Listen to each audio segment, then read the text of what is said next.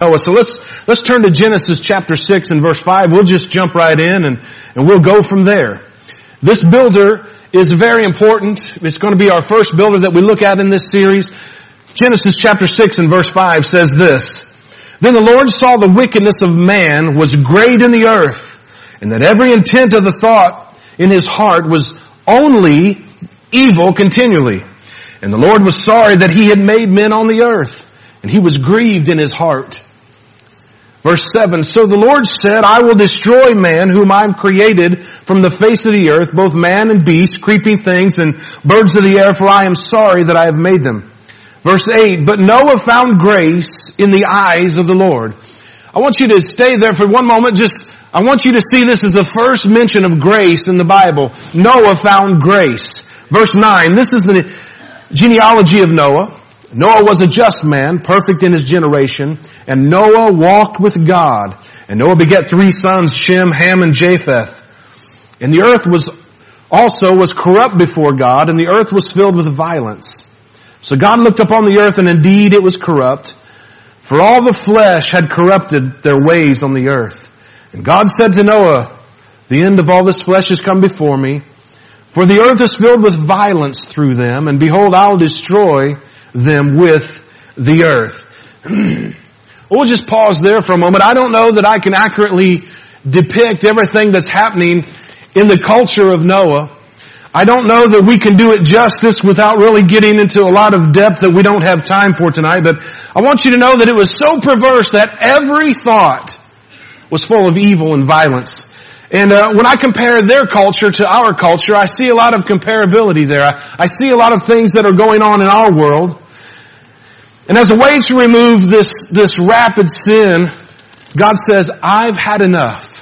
I've had enough. And I have to wonder what the sentiments of God is when He sees our world today. I wonder how fed up He's become with all the continual violence and all the damage that's being done with the very creation that He made.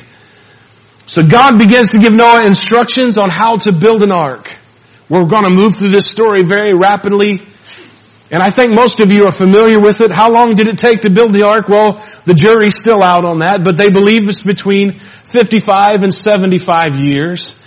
My question is, how did you get up every morning with your crew and start building something that seemed impossible, that seemed unnecessary? And every morning you get up and you're building this boat with your crew. You've never seen a drop of rain. All you've heard is this voice from God. Isn't it amazing to me? Every day for 55 to 75 years, Noah and his crew gets up and begins to build something to protect them from something they've never yet laid eyes on. And Americans act like it's a big sacrifice to come to church once every 7 days. Well, I applaud you for getting out of bed this morning. It must be a difficult life. I think about every morning, he didn't have to feel like getting up and swinging that hammer and laying out blueprints again and again, but every day he did that.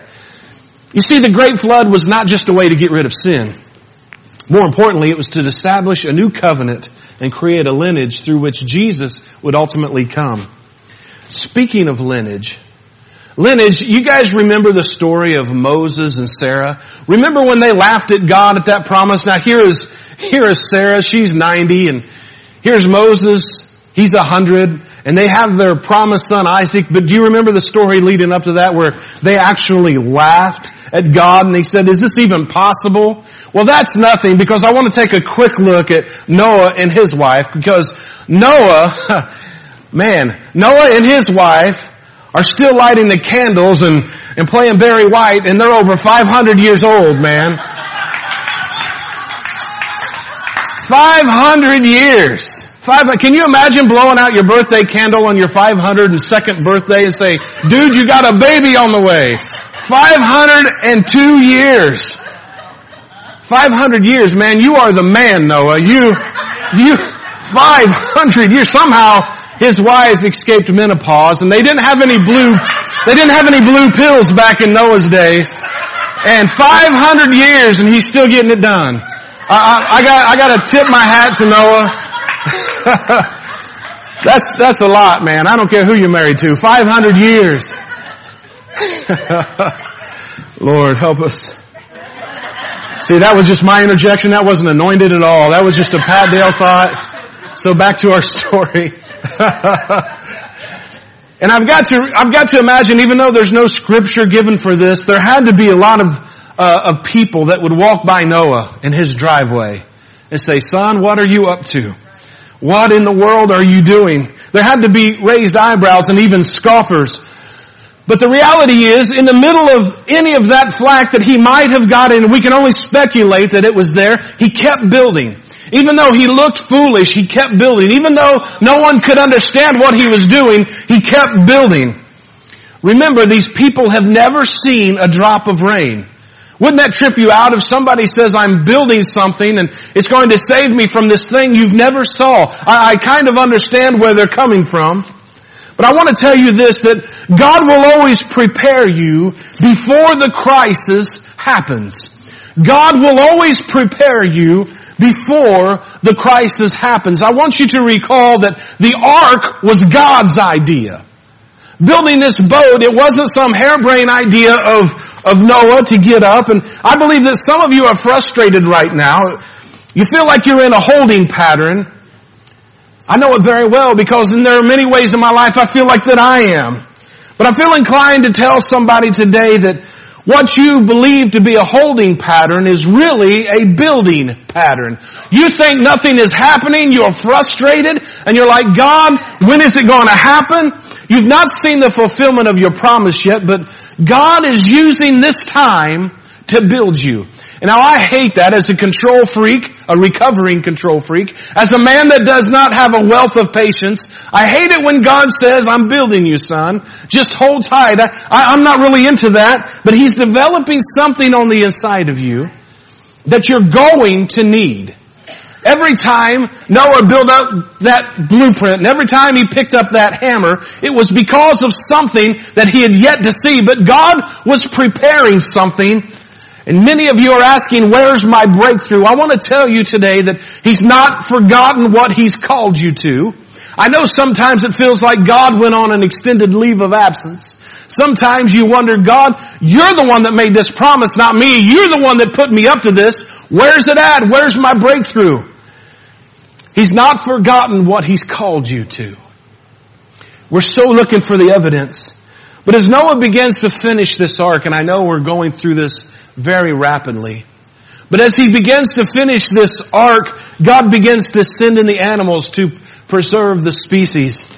2 of each kind, a male and a female, and 7 of each clean male animal. And these clean animals were designed to be available for sacrifice. And don't forget, as you're building all these floors and as you're building all these retaining places, you've also got to feed all of these animals. Now, I don't know if you can picture how big it is, and we can get into the dimensions and really break it down, but all I know is, can you say claustrophobia? I don't know how many animals exactly and how many species there were in that moment. I don't know how many species have adapted since that moment from the original, but I do know that it was packed full of every living creature above the earth, and there had to be a crazy, crazy smell in that boat.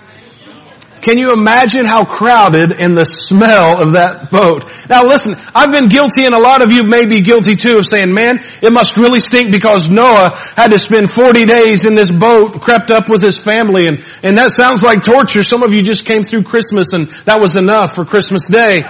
And some of you are freaking out because you had to spend 40 days. Well, have you ever been on a vacation with family that lasted too long? And you're like, too much of a good thing is a bad thing, right? I've been there. I got 3-day tolerance, and that's if Jesus is walking close with me, and I need to get back to the house. I've hung out with you enough. But he didn't spend 40 days in this boat. He actually spent 370 days inside of this boat. So claustrophobia and smell really amps up your mind there, doesn't it? I mean, can you imagine the smell? Can you imagine how much your kids would be on your nerves if you couldn't leave them for 370 days? I don't know how many timeout quarters he had in this boat, but I would say that I'm cramped up and I need out of here. But Hebrews chapter 11 and verse 7 says this, by faith, Noah, being divinely warned of things not yet seen, moved with godly fear, prepared an ark for the saving of his household, by which he condemned the world and became heirs of the righteousness which is according to the faith. By faith, he moved on a project that he could not see the end of. By faith, he moved on a voice that was directing him. So God looks over this whole earth and he finds 8 people. 8 people. Genesis chapter 6 and verse 18.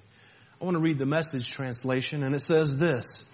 I'm going to establish a covenant with you. You'll board the ship, and your sons and your wife and your sons' wives will come on board with you, and you are also to take 2 of each living creature, a male and female, on board the ship to preserve their lives with you. Noah understood, I'm not just building a boat. This wasn't some hobby of his he had in his driveway. He wasn't building something because he was a creative, crafty guy. He was building something to save lives. And you got to understand that God is building something on the inside of you that's not just to make your resume nicer. He's not building something on the inside of you to give you more goosebumps. He's building something on the inside of you, disciple of Christ, that is ultimately going to lead people to the cross, that's going to save lives, that's going to make a difference in this world. He's building something on the inside of you. In fact, the ark is a symbol or a type or a shadow of Jesus. It's a place where you can go and be safe and rise above the storm. It's a place where you can hide. It's a place of shelter. It's a rock that's higher than I. It's a place where you can hide. So this boat is also symbolic of what Jesus can do to you when everything is going apart. What were these people doing as Noah's in the driveway building this massive boat? Well, Jesus gives us a little glimpse on the inside of what's happening in the culture at Matthew chapter 24 and verse 38. For as in the days before the flood, they were eating and drinking, marrying and giving in marriage until the day that Noah entered the ark, and did not know until the flood came and took them all away. So also the coming of the Son of Man will be. I'm going to tell you that's some sobering teaching by Jesus the Christ right there. And what he's saying is people went on as life is normal until the day that Noah entered into the ark. It's amazing to me to see that transaction, that transition, that evolving moment when you're in a relationship with God and God begins to elevate you out of a thing that's trying to consume you. Have you ever been there when God's mercy and grace just lands on your life and you feel so wrapped up in so many ways, but then you begin to feel this lifting happening and you begin to rise above the storm. But then you watch those who are unbelievers and you can watch them begin to sink even deeper into their tragedy. Listen, there's times when you look at people that don't know anything about God and you think it's unfair, but I'm going to tell you, there's going to come a day when you're going to rise above all the things that are defeating you. There's going to come a day when the mercy and the grace of God can land upon you and rise you up above everything that's trying to consume you. And those without Jesus are going to begin to sink. And I hate to say that because the waters began to rise. But the Bible says that God shut the door. There are people in your life that don't want anything to do with God. Some of them are making more money, living in nicer houses, driving better cars. And you look at me and you say, Pat, it's not fair. They seem to be more blessed than I. But there's going to come a day. There's going to come a day when it doesn't matter what they have. It's all going to melt away. It's all going to rust away. And what you have, the most rich thing that you have in your life is going to ultimately rise you above, because God at some point will shut that door. I've not come to you preaching fear tactics. I'm not some old school preacher in that regard. I'm not going to preach you into hell because I don't believe it's God's will for any to perish. But there will be a day when the opportunity of receiving Jesus as your Christ will be over. The Bible says today's the day of salvation. I'm still blown away as God looks at this earth. There's millions and millions of people. And He found 8. 8 people that hadn't completely lost their mind. 8 people that He believes He can rebuild mankind through. Now that's what I refer to as a remnant. Out of the millions of people on this earth, He looks and He finds 8 people. And Noah found grace with God. So here's a question that I had so many times. If God is all-knowing, why would He allow this world to get so stinking jacked up? If God is all-knowing, if He knows the end from the beginning, if nothing happens that surprises Him, how did He allow this world to get so crazy? And there's one answer to that, and it's called free will. Free will. Now listen, how many of you could agree that your free will has got you into all kinds of trouble in your life? You have the right to do whatever you want to do. And I've exercised that right in many stupid ways. And I've paid the price for a lot of my free will. But let me remind you, God was never interested in building a religion. God was never interested in building a bunch of robots. He created a family. And He understood this. In order to have a relationship with people, they must have free will. The reality is, without free will, guys, without free will, there's no such thing as worship. Without free will, there's no such thing as worship. You understand worship is not a slow song that makes you cry, right? Worship means I bow my knee to You in every aspect of my life, God. I put You in the first place. That's what worship is. Worship says, I don't have to. You're not demanding me to. But God, I worship You. Jesus is talking to the woman at the well in John chapter 4, and He says this, but the hour is coming, and now is, when the true worshipers will worship the Father in spirit and in truth. Get this last part. For the Father is seeking such to worship Him.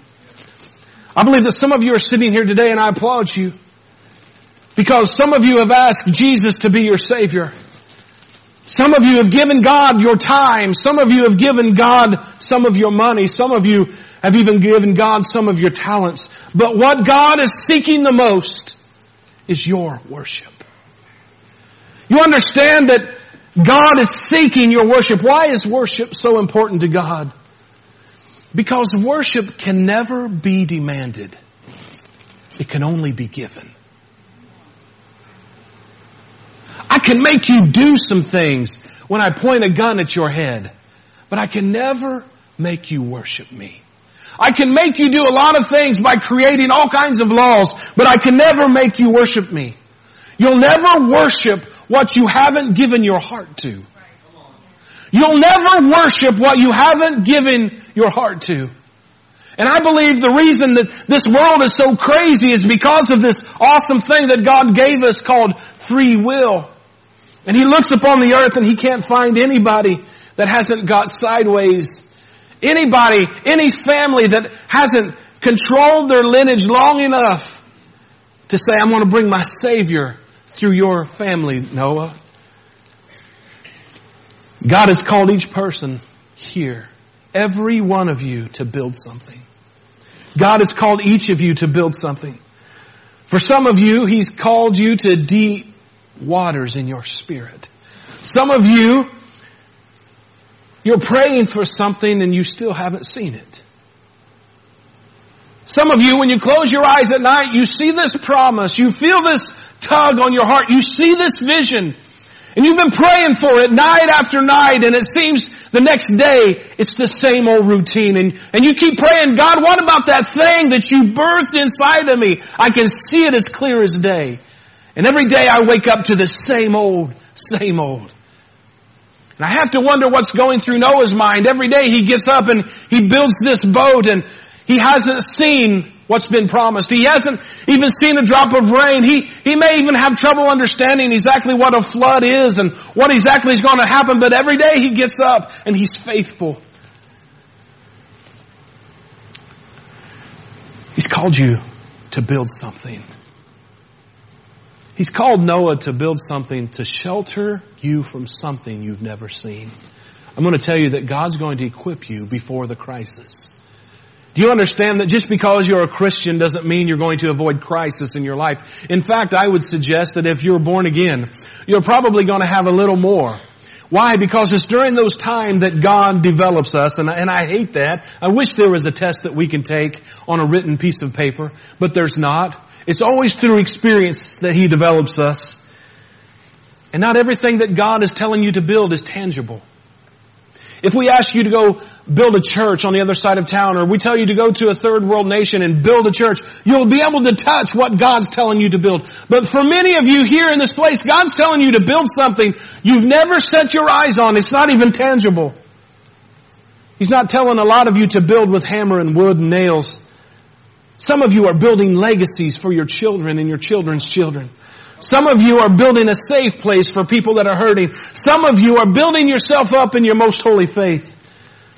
Some of you are building a ministry and you've not even stepped behind a pulpit yet. Some of you, God is called to a certain kind of faith. You're not quite there yet, but every day there's an urgency inside of you and you're giving this birthing process. And you said, one day I'm going to walk in this power. One day I'm going to walk in this gift. One day I'm going to quit all this doubting and disbelief, but God is developing and building something on the inside of you. Some of you don't even know your purpose yet. Some of you are so stinking frustrated, I feel it. I know for many years I'm sitting there doing a secular job knowing I'm called into full-time ministry. There's nothing more frustrating than God telling you you're great and you ain't seeing no evidence of greatness. I feel you all. I feel you. But all you know is you're being led by your spirit, man. There's something. And sometimes when you share this with people, be careful who you share it with, because some of them are going to laugh at you because they know you. And they said, God would never build that in you. You don't qualify for that. You're not strong enough. I know your weaknesses. Some people have even laughed at themselves, much like Moses and Sarah, and say, are you serious, God? You want me to do what with what? I understand what it's like.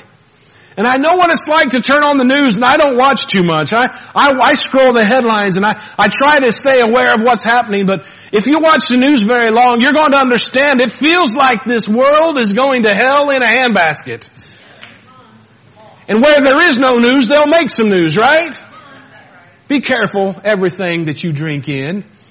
Take it with a grain of salt. Just because it's on TV doesn't mean it's true. Just because it's on the internet doesn't mean it's true. But the reality is these are evil days.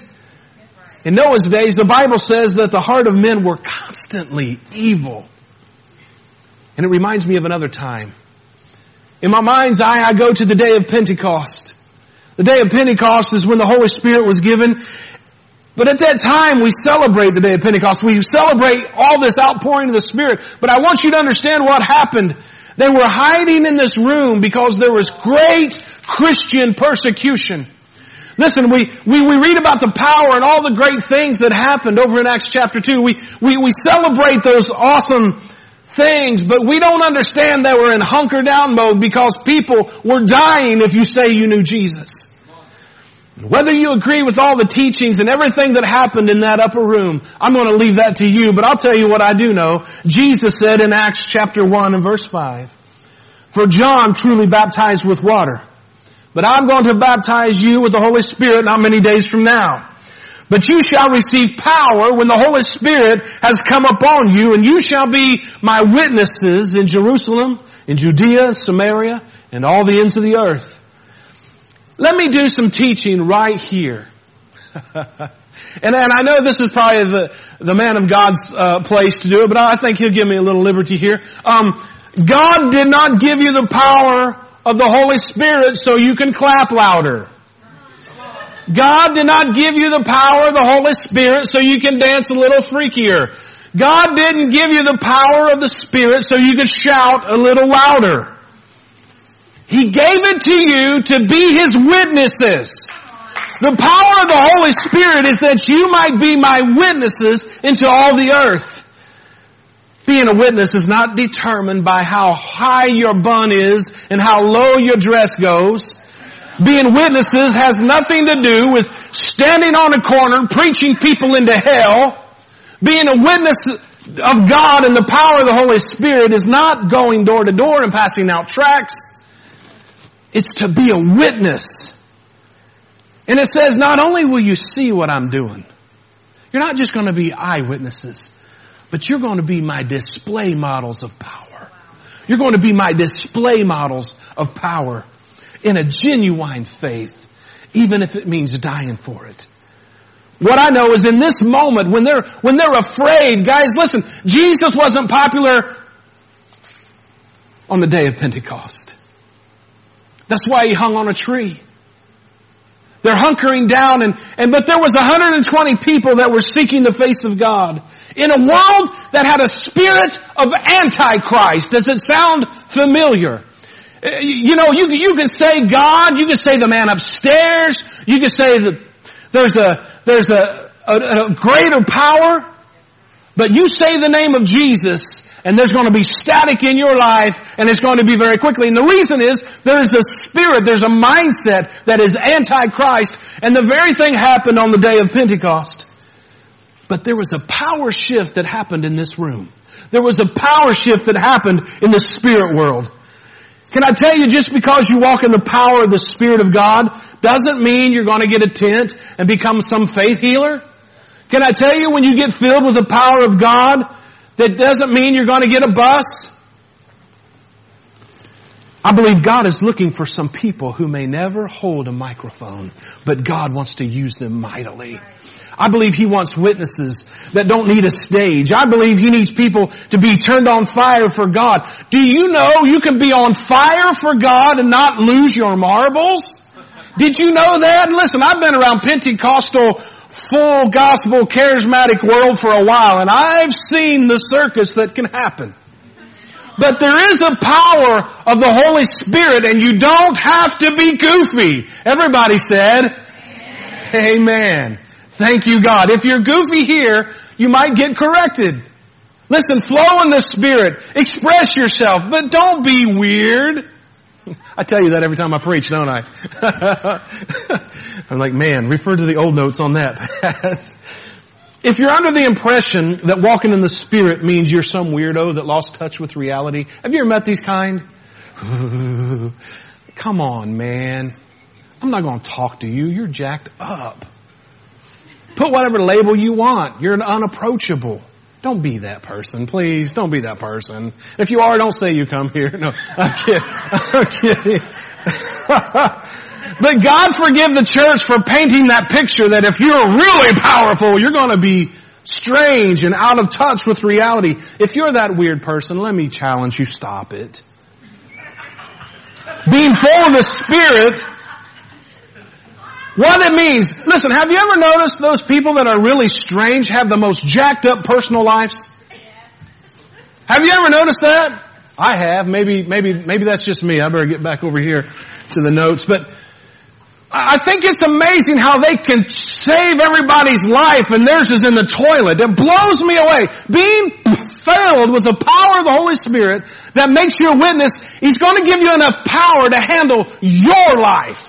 Let me tell you something, baby. Take care of your house and try to fix everybody else's all the time. Take care of your stuff before you go set everybody else's free. That's just a soapbox that I better step off of because nobody's amening me. But quit trying to save the world and overlook your own personal life. Back to my notes. What it means is God's going to give you enough power to take care of your life and enough to help out someone else. He's going to be able to take care of your personal life. Do you know you don't have to fall apart at every crisis? Do you know you don't have to fold like a cheap suit every time you get a bad email? Did you know you don't have to freak out when somebody says something about you? Do you know you don't have to fall apart? There is a power. The power of the Holy Spirit isn't to make you dance right here. It's to make you be witnesses out there. Now listen, in my real life, I know there are some crazy things that happen in service, and they are good and they are godly. And I've seen some strange things. I've done some strange things. But I'm going to tell you, in my real life, I would much rather you discreetly grab my hand and pray a prayer of faith instead of trying to cause a circus. Have you ever noticed a lot of them try to cause everybody to look at them? Just a thought.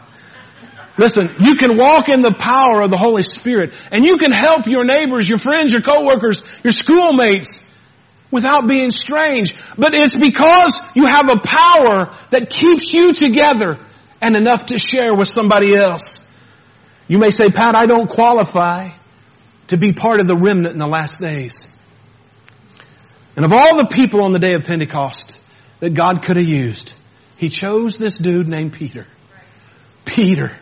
Yes, Peter spent a lot of time with Jesus. He did a lot of lunches with Jesus. He camped out with Jesus. He went from town to town. Peter's seen so many things. But I want you to know Peter made a ton of mistakes. And let me give you a quick read of his resume. He's the one that got the revelation that Jesus was the Christ. But he was also the one that tried to stop the arrest of Jesus. And Jesus said, dude, get behind me. You're trying to stop my Father's will. He's the one who had enough faith to get out of the boat and walk on the water, but he got distracted and he began to sink. Peter, this guy, denied even knowing the man Jesus 3 times in one day. So don't you feel better? Because God restored Peter for such a time as this. Hey, if you go to Acts, the 2nd and the 3rd chapter, you're going to find that Peter stood up on the day of Pentecost. Jesus restored him. And I have to wonder, when Peter stood up on that day of Pentecost, there was a ton of people there, and he began to preach with such power. This same guy that had failed and failed and failed. This hothead. This guy with a short temper. This guy that was so angry sometimes. Yes, God used him. He restored him. Because God looked and said, I need a man that in the middle of everything that's happening that I can use. And I have to wonder, when Peter wasn't standing there on the day of Pentecost, if he didn't have a flashback 3.5 years later, man. 3.5 years ago, I'm sitting on my boat washing my nets, and a man named Jesus come walking along the shore.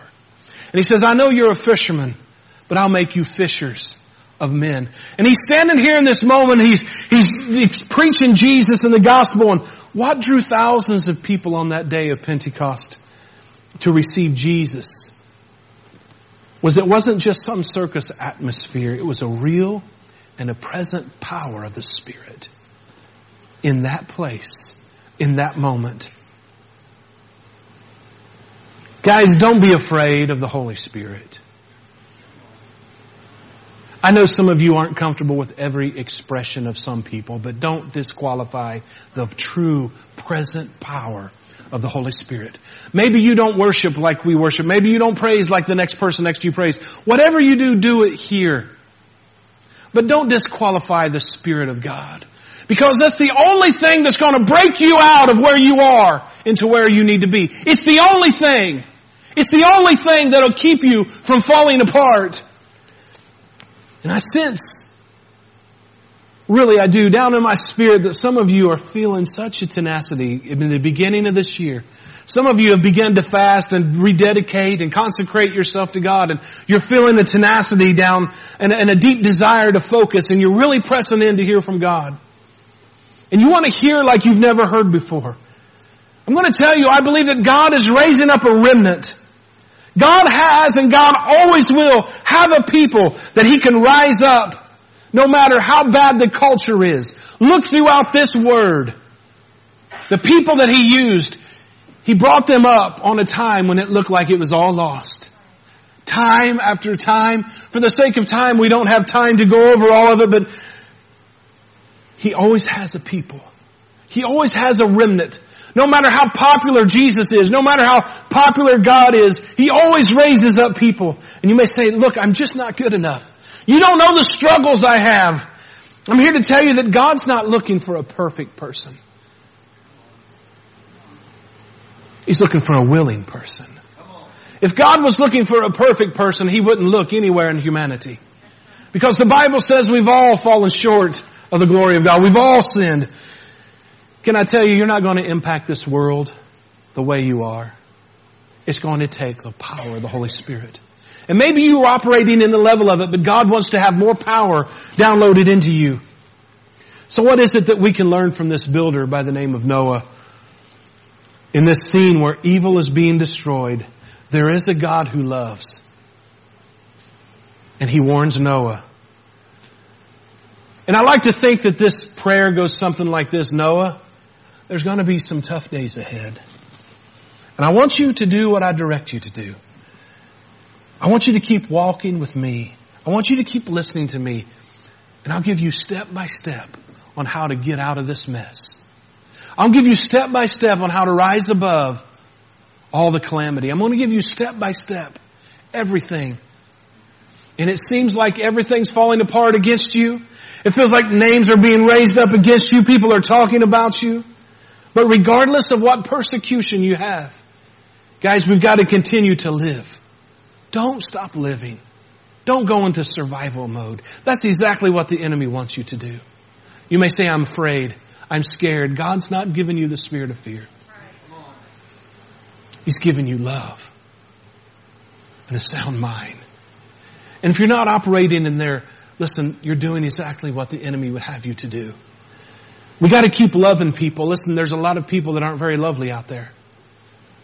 When I think of the city of Richmond and the heroin problem and the unemployment problem and the income problem and the poverty problem, it's real easy to say, I see my culture and it's not doing what it should be doing. And it's real easy to stop loving. It's real easy to stop living. It's real easy to hunker down. It's real easy to let this surrounding begin to steal you from your worship life. But don't stop worshiping. We're building a kingdom that's not of this world. It's a place where people can come to Jesus. That'll not only change their lives, but you understand it'll change their eternity. If He can build you personally, guys, He'll build us corporately. And together we can build the kingdom in this community. Listen, this is my city. This is my city. I don't know where you're from. I don't know what you call home. But Richmond is the seat of Wayne County. It's the place where the government happens. It's the place where a lot of the commercial things happen. But I want you to understand that don't roll over just because things are looking bad. Don't stop praying just because things are looking bad. Don't quit living. Don't quit worshiping.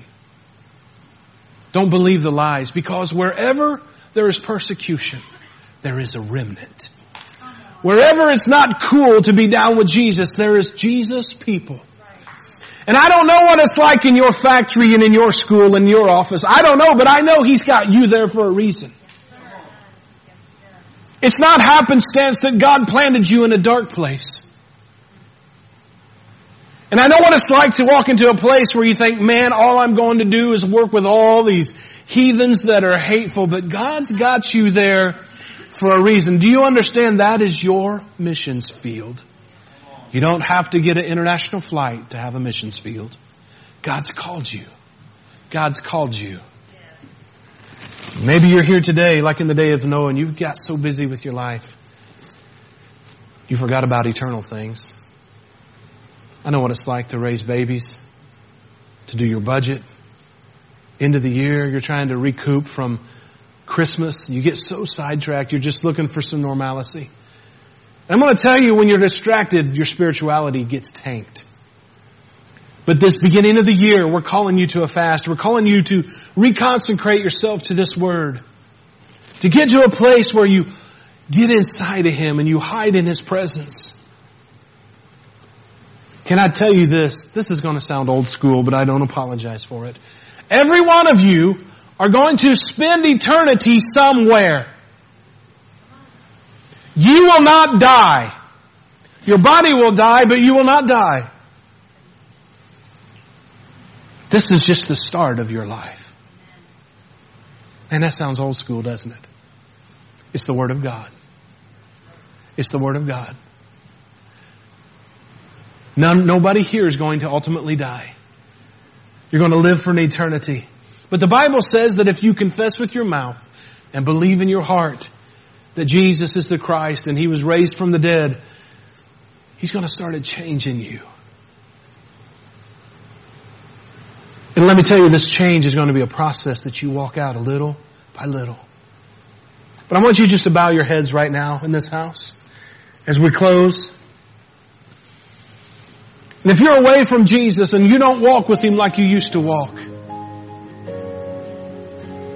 There was a time when you were on fire for God, but something seemed to overshadow your strength. Something seemed to make you drift away. Today, this morning, I'm calling you back to the cross. Some of you have felt the Holy Spirit tugging on your heartstrings, saying, I got to get back to where I was.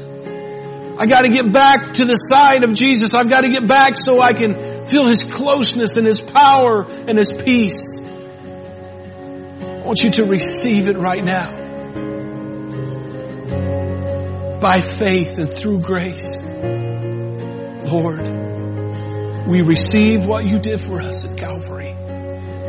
Lord, we grab onto it because we're convinced. Lord, we have faith.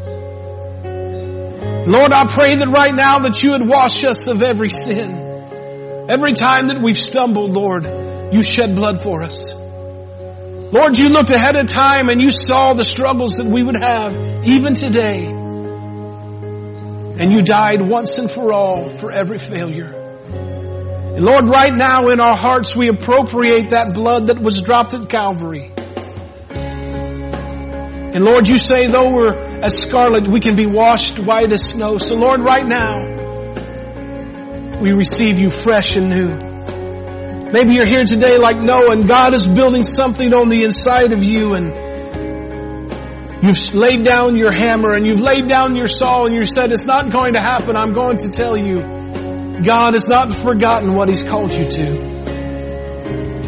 Lord, breathe a new passion on the inside of us. Lord, let faith arise. Lord, let us go back to building what You've called us to build. Restore a passion inside of us. Lord, we receive Your strength right now.